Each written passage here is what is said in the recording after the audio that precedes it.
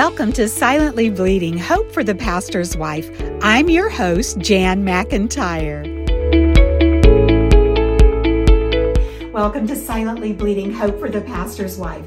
Today I'm interviewing Nicole West. Nicole, you were a drug addict and a drug dealer. Yes. Where did your story begin? How did you meet Jesus? Well, I was actually not raised in a church.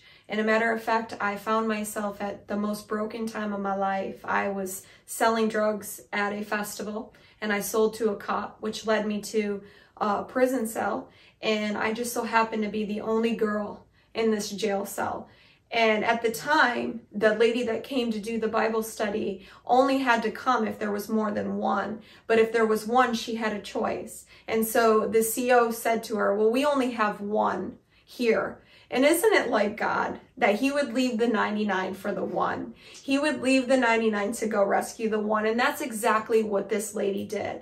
And so she came to this jail and she met with me, and I was released to go down there to have a Bible study with her. And I didn't know Jesus. I wasn't raised in the church. And a matter of fact, it was not the opportune time. You would think that Jesus would come to meet with me, but he did.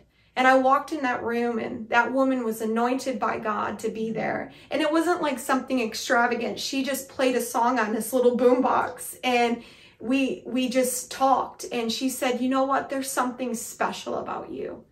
And that moment, when she spoke that life into me, I was able to take hold of that. That was life to a dying person. I was addicted to heroin. I had been shooting IV drugs in my veins for many years. And I had dreadlocks. I was a hippie. I was traveling and doing terrible things, selling drugs.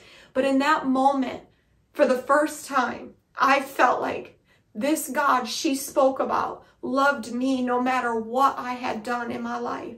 She led me to Jesus. And I remember leaving that room so filled with the Holy Spirit. And I went back to my cell not knowing how to read the word, and opened the book of John. And I read, and I was able to press into something I'd never experienced before. I wept. And God healed places in me I didn't even know that needed to be healed.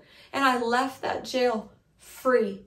I've been sober and clean ever since that day that God set me free in that jail cell. That's where I met Jesus. That's where it all began. Thank you for joining us on Silently Bleeding, Hope for the Pastor's Wife. We trust today's podcast really encouraged you. God bless.